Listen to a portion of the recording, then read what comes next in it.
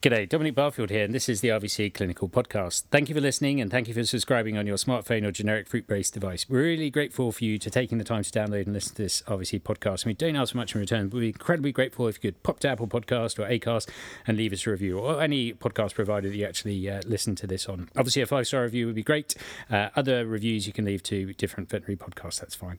But we really appreciate if you could take a couple of minutes of your time to leave us a review.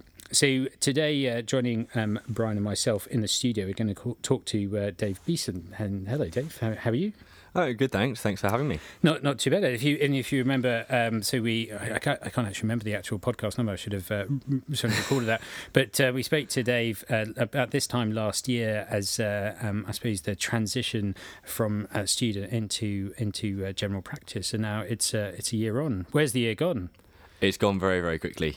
Yeah, very, very quickly. Kind of blurs. So we thought we'd catch up with you and find out what's going on in your life and how you found this sort of I suppose this progression, if you like, of that transition. It's very managerial speak, isn't it? But this continued sort of transition in your career. So are you still at the same clinic that you were before? So I'm still at my first job. Really enjoying it.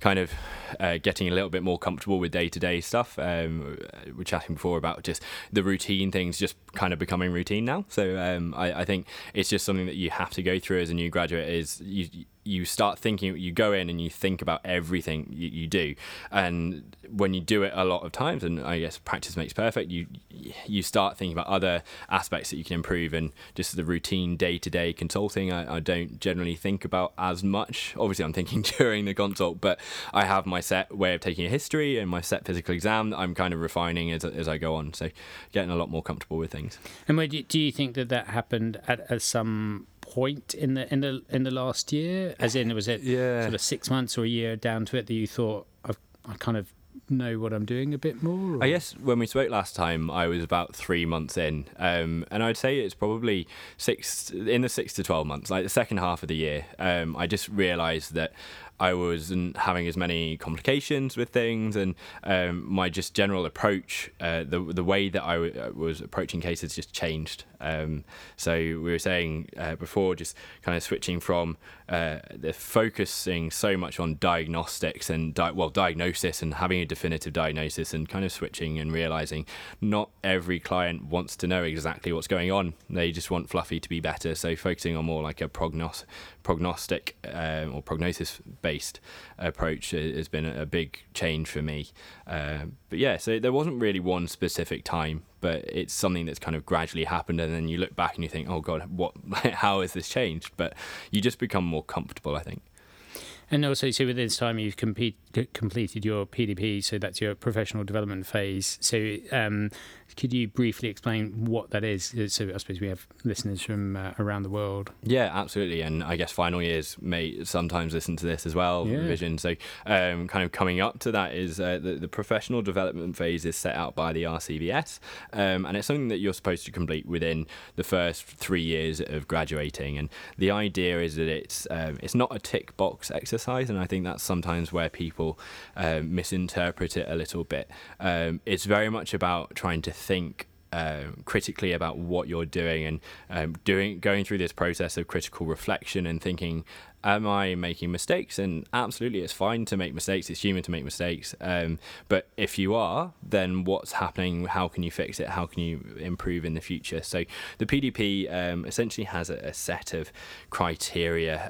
There's some very generic things on there, like how many vaccines have you done? Are you comfortable doing a vaccine? And then it kind of goes through body systems at the bottom of the page. And there are various ways of completing it. The way that I kind of did it was to fill in the random numbers in terms of how many vaccinations have I done this week, how many euthanasias have I done, and then add specific notes to that. So if I had a particularly difficult euthanasia, I would write up about that and say how I found it difficult, or what would I do in the future having gone through that experience. And then The other way that I try to approach it was actually having cases.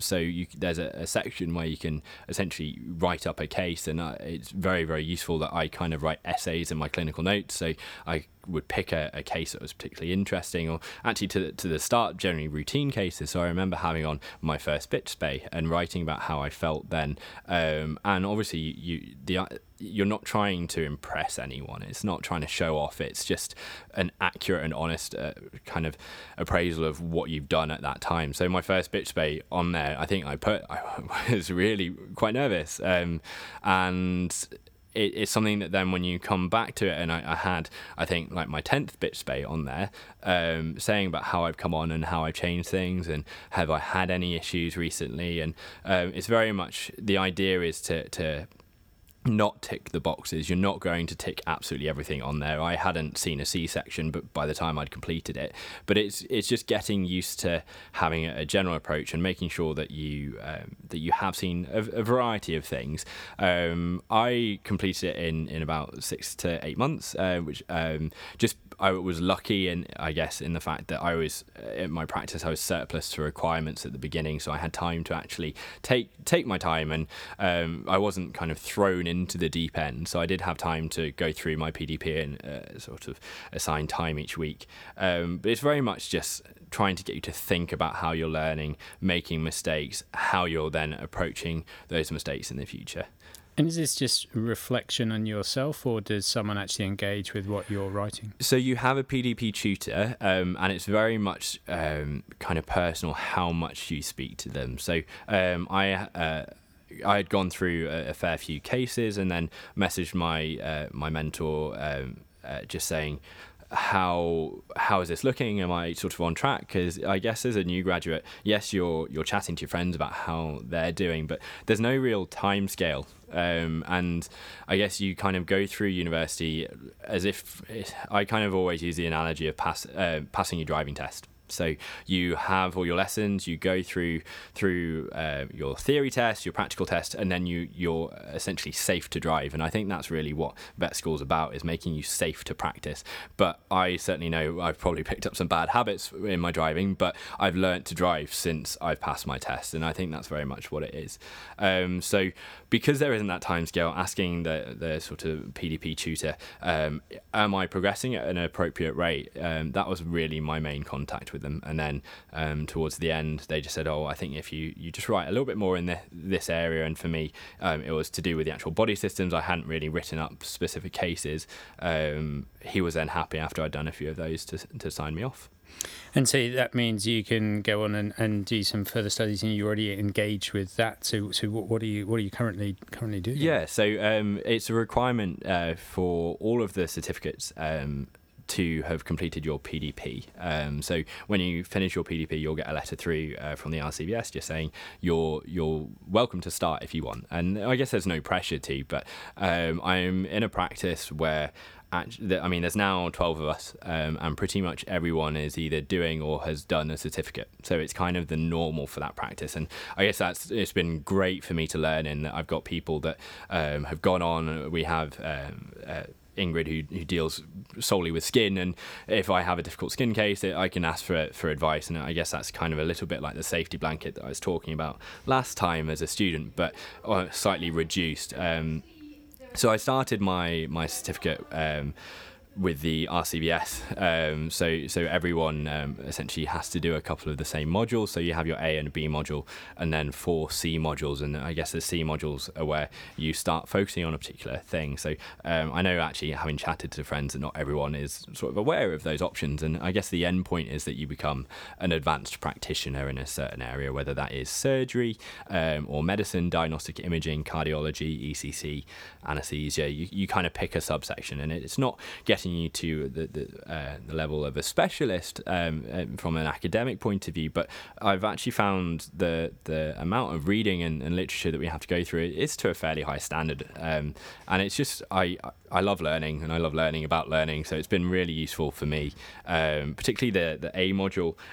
So I'm almost finished with that now, but the start of it, almost seemed a bit pointless when I was going into it. And it was all talking about learning theory and critical reflection and all these kind of buzzwords that we were talking about before. And actually having done those, it's kind of set the stage for later stuff. And there's a lot on ethics that we covered at uni, but coming back to that was really useful. And you have certain reports that you have to do. So I had to do a welfare report where it wasn't necessarily a clinical case report, but you write it as such. So 1,500 words, have to reference it properly. And it's got me thinking more critically about what I'm doing, and there's a really good introduction into sort of evidence-based medicine, and I think that's something that obviously are looking at building into the curriculum in the future, but and there's certainly more.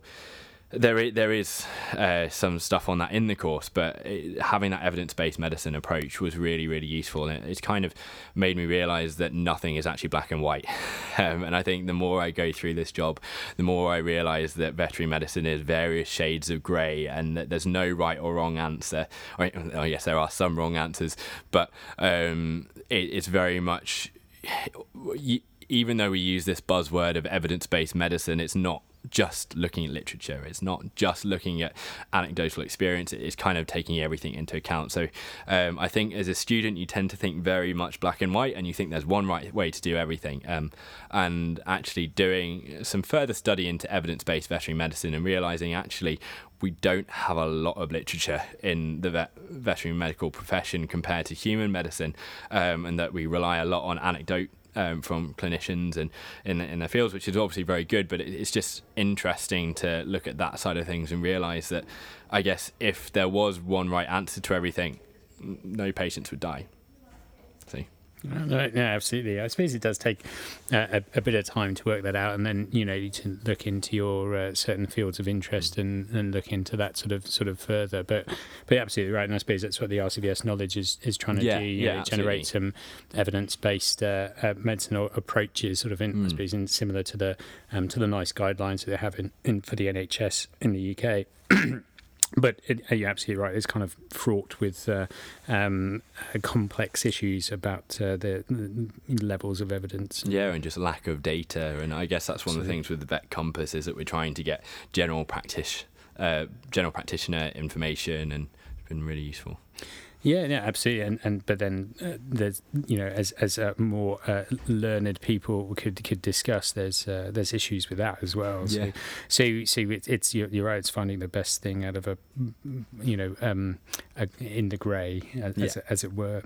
So you said as well that you like the reflections process. Is that because you hadn't done that before? You enjoyed that in the PDP to think about what the cases that you'd seen or done? Yeah, and I think the thing is, outside of work, I just find, again, like I said, I'm a bit of a geek in that I like learning and I like being in this learning environment, and some of the stuff that I read is more non-fiction stuff. So like a good book that I've been reading recently is Black Box Thinking by Matthew Syed, and it's about how we make mistakes and actually comparing the human aviation industry to human medicine, human aviation if there's another type of aviation, but thinking about that side of things, and it's kind of just got me thinking about what I'm doing, and I guess realizing that I think a lot of us are very emotionally tied to our clinical competence, and we feel that if you make a mistake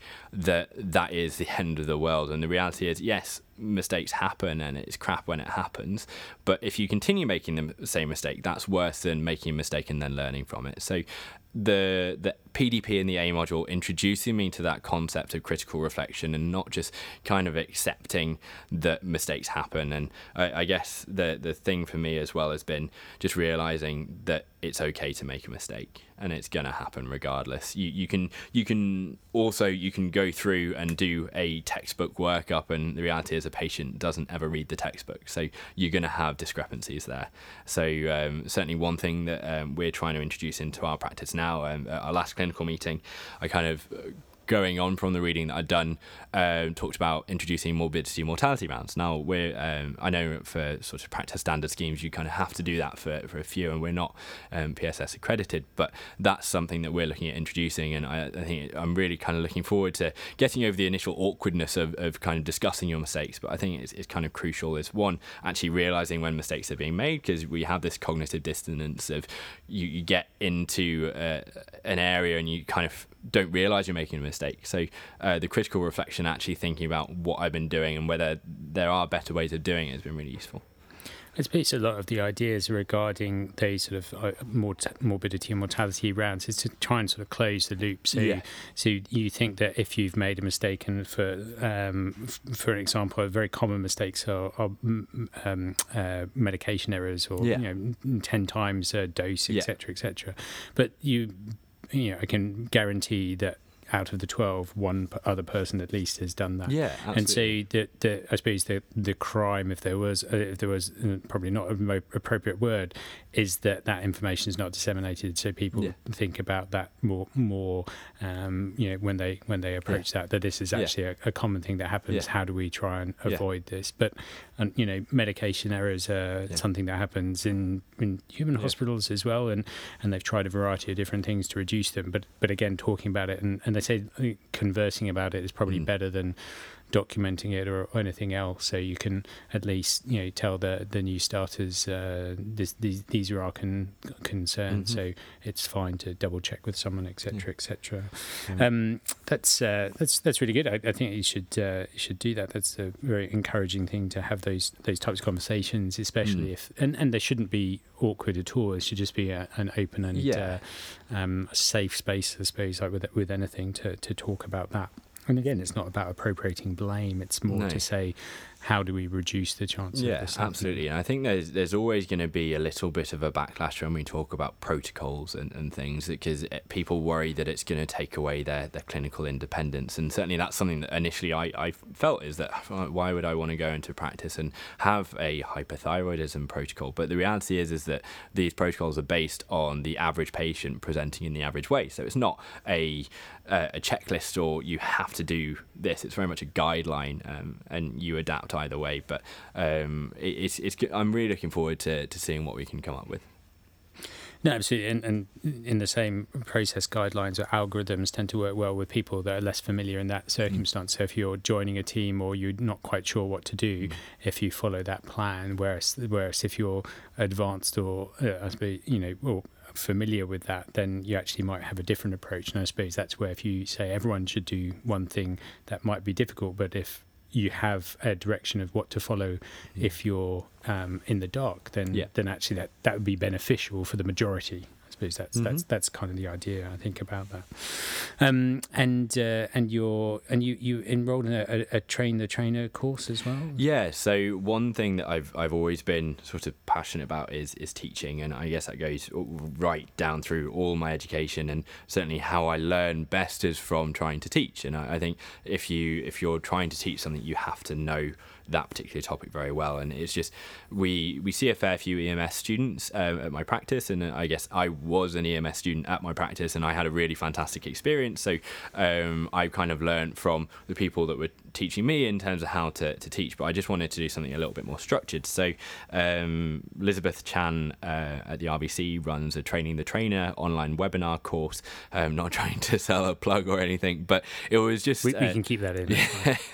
It was just a little introduction into learning theory and how we can make the EMS experience more positive. And I guess coming from being a recent graduate and actually having recent experience of EMS, it was really interesting to see some of the more sort of senior qualified people on the course discussing some of their barriers to EMS and whether they were similar. And I guess the thing with all of these online courses is actually probably one of the most beneficial parts is the online forum discussions, and you hear from people in different practices and different approaches, different problems that they face. So essentially the course looked at not necessarily building an EMS program. I mean, that's something that I've done as a result of, but it's looking at initially introduction to learning theory, like how do we learn, how can we sort of direct things. And one of the things that really resonated with me is actually having a structured program kind of gets away from this magpie learning of students. And certainly that's something that I felt I did, reflecting back, is that if you don't have some structure to your EMS, then you will go and you'll pick things up, but often you'll pick things up out of context, and you pick up the shiny things, which I guess where this magpie learning phrase comes from, but you don't necessarily entirely appreciate the context. So it was really interesting just having that initial learning theory stuff. As I said, I like learning and I like learning about learning, so that was really useful. And then it kind of went on to specific scenarios. So how do you deal with a student learning from consults, or how do you deal from a student learning from surgery without doing the surgery? And it was just a really interesting sort of introduction. And I guess there's a reason why teachers spend so long training in doing their PGCEs in terms of how you actually teach people. But as a basic introduction, it was really useful and really interesting. So again, I'm really looking forward to seeing what comes of this EMS program. So you said you sort of organised a programme for your... Yeah, so essentially the main takeaways I took from that course was that feedback and having an induction are kind of the main things, and actually giving a chance for students to prepare for feedback. So obviously the experience that a student has when they go to practice is going to be very varied, based on caseload, which staff are in, and a whole variety of things. But one of the things that I've kind of set is just there are specific things that we would like to do, and I've actually taken some examples from some of my best EMS placements. Now I'm a small animal practitioner now, and I can't really remember much about farm work, but one of my best EMS placements was at a farm practice where they had a very structured EMS program. So essentially the outline of it is that a student will come on Monday morning, and before that I've actually written out a little questionnaire form, so getting them to set some specific goals before they get to us. So and I say in the form, just list 3 things, and if we can get to those, fantastic, and try and be specific but at the same time flexible. So if your only goal is to do a dog castrate and we don't have any castrates in that week, you're going to be disappointed. But if you want to say practice ligatures or talk about like placing catheters, then we can try and make sure you do that. And then so that's kind of the first bit, and then the next crucial part is sort of midweek feedback. So generally we have students for 2 weeks, so the idea is that on the Thursday I say go and have a think about what you've done this week, try and prepare, bring cake if you like, but we'll have a chat, just an informal discussion, how you felt the week's been, what have you met your goals that we set? If you haven't, how can we go about changing the next week so that we can get those? And then obviously some final feedback. And then actually just from kind of almost of a recruitment sense, in that we then plan the next EMS experience. So if they've enjoyed it, and hopefully they have, then we can book in the next EMS slot. So there are various other things. Like I said, we have an advanced practitioner in dermatology. So I know certain in universities, skin is kind of taking a back seat with a lot of things, but in general practice, you will deal with a lot of skin, a lot of ears. So I've set aside 2 mornings to work with Ingrid, and then 2 mornings to work with our nurses on anaesthesia and get them measuring blood pressures and doing TPRs and things, very much like you would do in rotations, but actually just kind of applying that to a practice scenario as well. And then I guess the only other thing that I've incorporated, which again is just taking a little bit of preparation, is that every time I've had an interesting cytology, or actually some good textbook cytology of malassezia otitis, I've kept that slide and labelled it, and I have sort of about 20-30 slides that I can then get students to go through. And the whole point of this the training course was actually realising that if you want to do some teaching, the onus doesn't have to always be on you, and actually a student will get much more out of a set task where they go away for 2-3 hours and have a look at something, and then come back than just standing in consults and watching you do vaccinations. Obviously there's a lot you can grab as a student in terms of the vaccination and the health check consult, but I certainly felt as a student that a lot of the time I was kind of sat around, and that's with me trying to be engaging as well. So having a set topic to go and look at, or formulate an evidence-based question and look at why do we recommend neutering, that sort of thing, is kind of on this EMS program. So it's just, again, it probably isn't going to happen for every student that comes in, but it's something that I'm interested in, and if I can get it to work, then it works. So apart from like finishing off your PDP and enrolling in the certificate, and also doing that train the trainer course and sorting out the EMS for your students, how's your work-life balance going there? Yeah, so I guess I do spend a lot of time at work, and this is one of the things we were chatting about just before I started the podcast, is that I think work-life balance is a bit of a buzzword, and I think if you don't enjoy your job to the point where you're counting down the hours every day, you're in the wrong job. So for me, the work-life balance comes from the fact that actually I really enjoy my job and I enjoy what I do on a daily basis. So if I end up doing extra reading at night, it's because I want to. I don't have to sit any exams. The reality is I'm doing this extra reading and extra learning and doing these other things that are kind of paraclinical because I enjoy doing it. I have somewhat of a life outside of work, and I carry on with my hobbies, but for me, it's not a stressful thing, and if it were, I wouldn't be doing it. So I'm not saying that everyone needs to go out and start a certificate straight away, do everything with EMS. It's not what everyone wants to do, but it's just something that I enjoy, and I think that's the biggest thing, is that I'm still enjoying what I do. And I think going forward, as long as I'm enjoying what I'm doing, you don't need to change anything. And I think that the issue that I've had reported back from some of my friends is just that they're not enjoying their job. And that's when work-life balance in the traditional sense of what are your working hours and what you're doing outside of work become more important. So if you're going to work and you're not enjoying things, then I think, yes, you kind of, one, look at why you're not enjoying things, critically reflect on what's going wrong and see if you can make any changes. But if you're not able to do that, then I think it's more than acceptable to look elsewhere. There's not going to be a perfect job, and every job's going to have ups and downs, but I know of friends that have kind of stayed in jobs because they felt like they had to, and then as soon as they've moved, they've rediscovered their love for the job. And at the end of the day, it's really sad to see students go through 5 years of training to then leave the profession after a year, and certainly there are people in my year group that have left, and that's really sad. And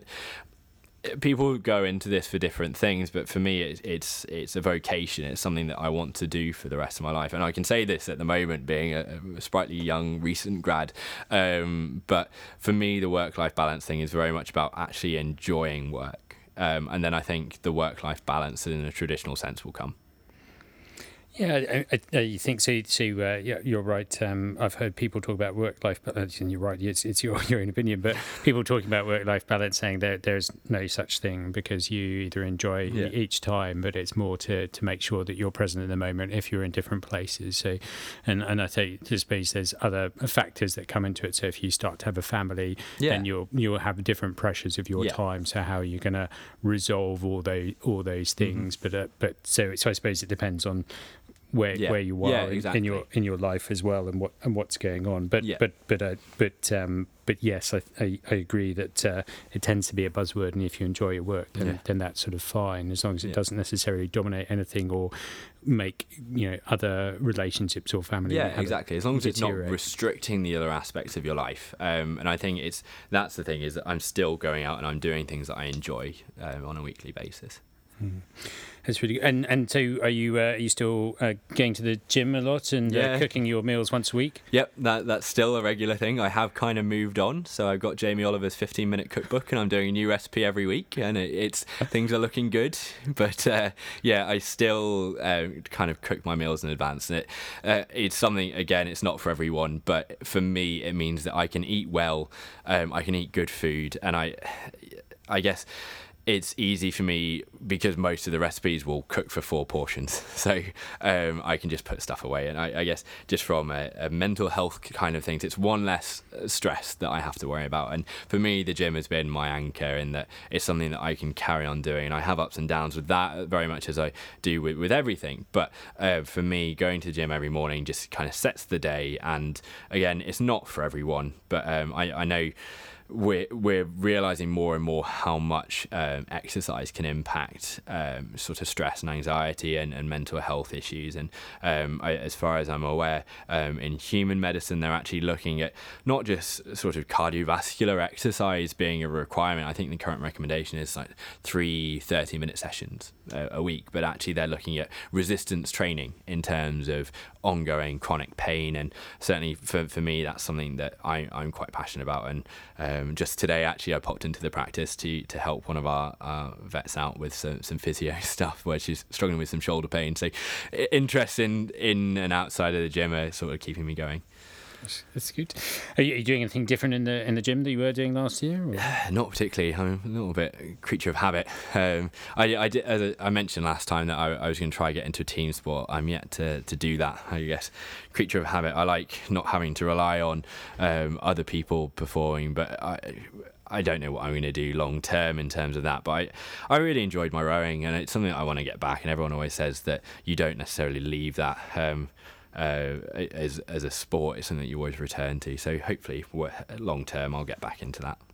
That sounds something good to get back into.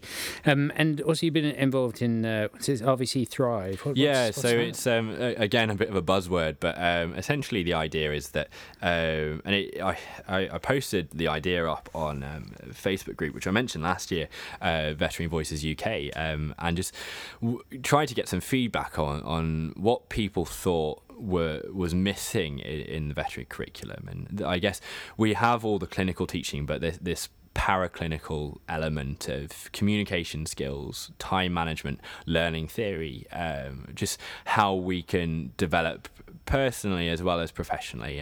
So met up with a few people that were interested in setting something up, and initially came from the RVC's Business Alliance. Now I'm not very business savvy at all, and my interest in what I do isn't really in the financial side of things, but a lot of the paraclinical stuff focusing on communication skills actually ends up in being good business. So the reality is that it's something that came up in my reading this week for my certificate actually, was that clients come to you and they kind of expect and kind of assume your clinical competence. They're coming to you because of that. Things that are going to make them stay are the professional side of things. So your communication skills, how you've dealt with them. So the idea behind this society is kind of filling in the gaps. And essentially the RVC Thrive stands for Teaching Health and Resilience in Veterinary Education, and it's a bit of a buzzword, but it kind of works. And I guess the idea is that we're not trying to take away from the course at all. There's a lot of didactic teaching in terms of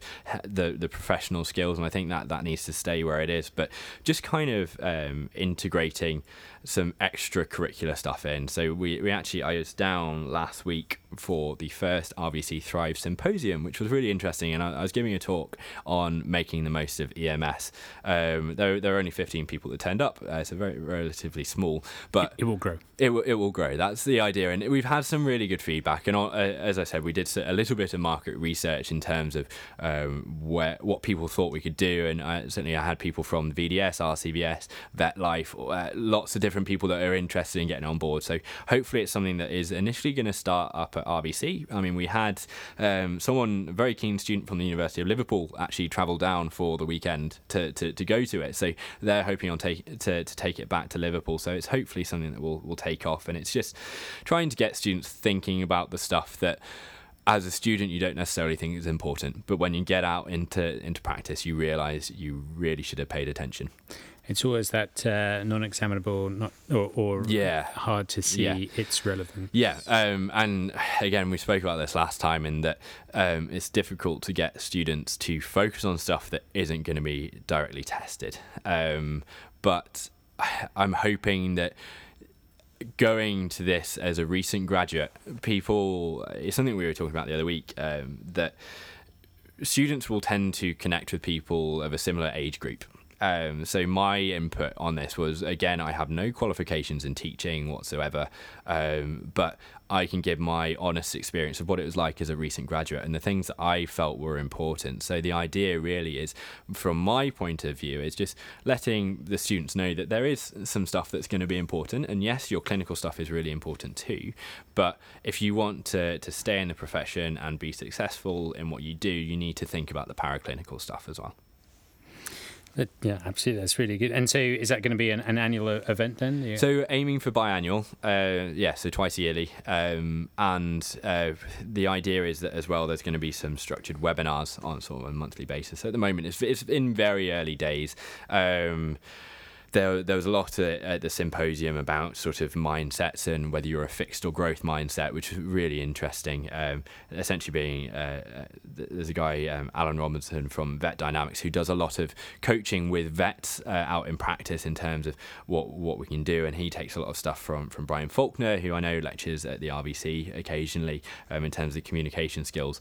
So it's taking the stuff that we're already talking to vets about from that side of things, but bringing it earlier on, because I think from a recruitment point of view, the idea is that if you can improve students' ability to think about the paraclinical skills, that transition is going to be better for them.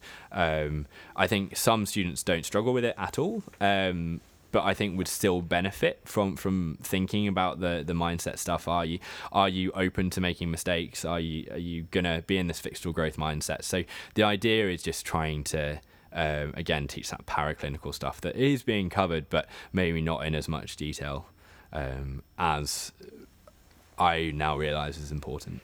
So one of the podcasts I listened to, Dave, is called Mastering Intensive Care, and this is something that's on Life in the Fast Lane. It's kind of like an emergency medicine for people blog, and they talk to these gurus in critical care gurus, like people that have, world-renowned people, and they talk about how they work day to day, and talk about their how they go about making themselves the best person to go to work.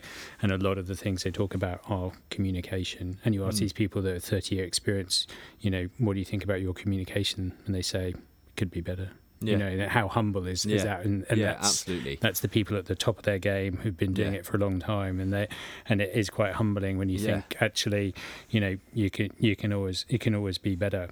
So after you finish Black Box Thinking, so Carol Dweck is the person who's written a book on mindset. Yeah. So that's the mindset book. So that's her stuff, and then you can read about grit as well. And there's other things to. I'll get onto it. I'll throw in your direction. I tend to listen to audiobooks. I have a subscription to Audible, so I get a new book every month. Unfortunately, the Carol Dweck Mindset Psychology of Success isn't on audio, so I've kind of ordered that as a book, so it will probably take me a long time to read. But yeah, it's really interesting. I think that it's absolutely, that's what it is that it's a humbling thing when you have people from this experience. One of the best books I've read recently, or sort of listened to, was This Is Going to Hurt by Adam Kay. So a doctor that has talked about his experiences going from being a new graduate, and I guess from going through their F1, F2 years to junior to senior house officer, and really eye-opening books. I'd recommend that as well. Do you think you're going to write the veterinary equivalent of that, Dave? Or? I don't know. I think there'd be some copyright issues there. Well, probably not if you actually write it about your experiences. True. Yeah. So maybe just sort of finishing up a little bit. So what would you like to have told yourself last year to have made this year better? I think thinking back about the experiences I've had is that the stuff that I found really interesting at university, the really intense medical cases where you really had to think, they're not always going to come along. And I think if that's the only thing that gives you enjoyment, then you're going to struggle.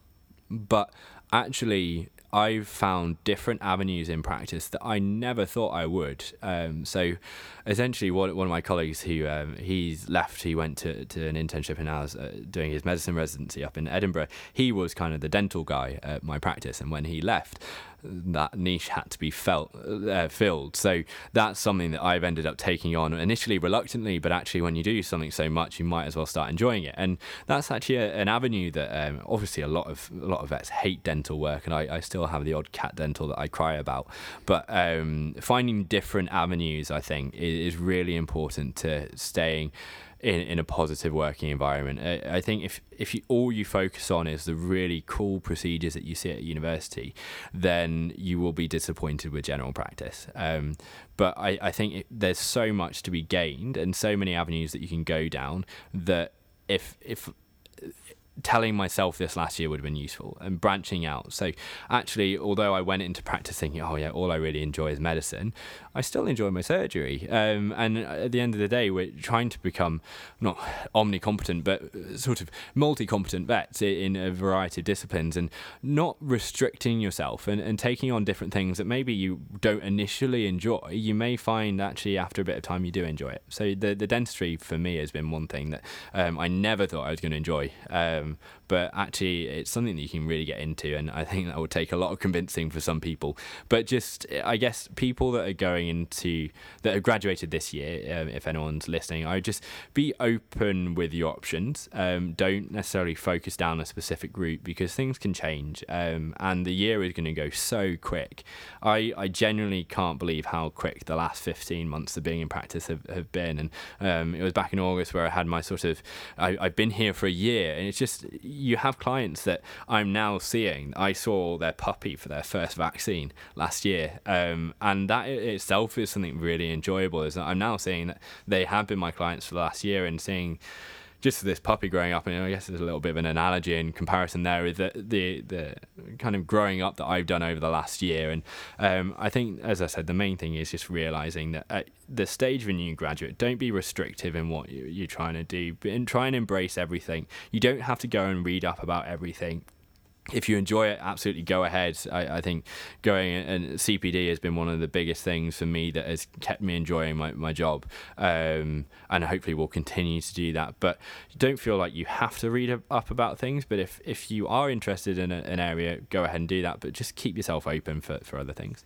And what advice are you going to give yourself to, I suppose, keep everything going for next year? I think just keep up the momentum. So, as I said, I've started my certificate, and I'm looking forward to getting into the nitty-gritty of the B module in January. I've signed up for that. But I think that's the thing, is that it's focusing on what you enjoy about work. And I think as long as you focus on that, not necessarily what you're doing, but as long as you're enjoying things, I think that's the way to keep going. And then also just making sure I don't become lax in what I'm doing, and trying to keep up to date, and again being receptive to other people's opinions. The reality is that 20 years of experience is going to mean a lot more than a year of experience, even if things aren't being dealt with in completely the textbook way. I think someone when I have friends that are much more experienced with me, and they may suggest something that's slightly different to what I would initially do. They've had that experience that I haven't, and certainly there are still things that I'm having my first experience of on a weekly basis. I had my first pericardial fusion the other week, and I had to think back in terms of my notes of what to do, but you're still going to have new experiences. So I guess if I was giving myself the advice, it's just carry on doing what you're doing, because at the moment I'm enjoying what I'm doing. So do you think you'll be able to join us next year, Dave, or maybe you'll have your own podcast? Yeah, maybe I need to have a Thrive podcast where I talk about all of these issues. I think you've just given me an idea there, Tom. Fair enough. But even still, if you have a good podcast, maybe you could come back and have a chat with us next year. That would be good fun. Well, thank you very much for your time, Dave.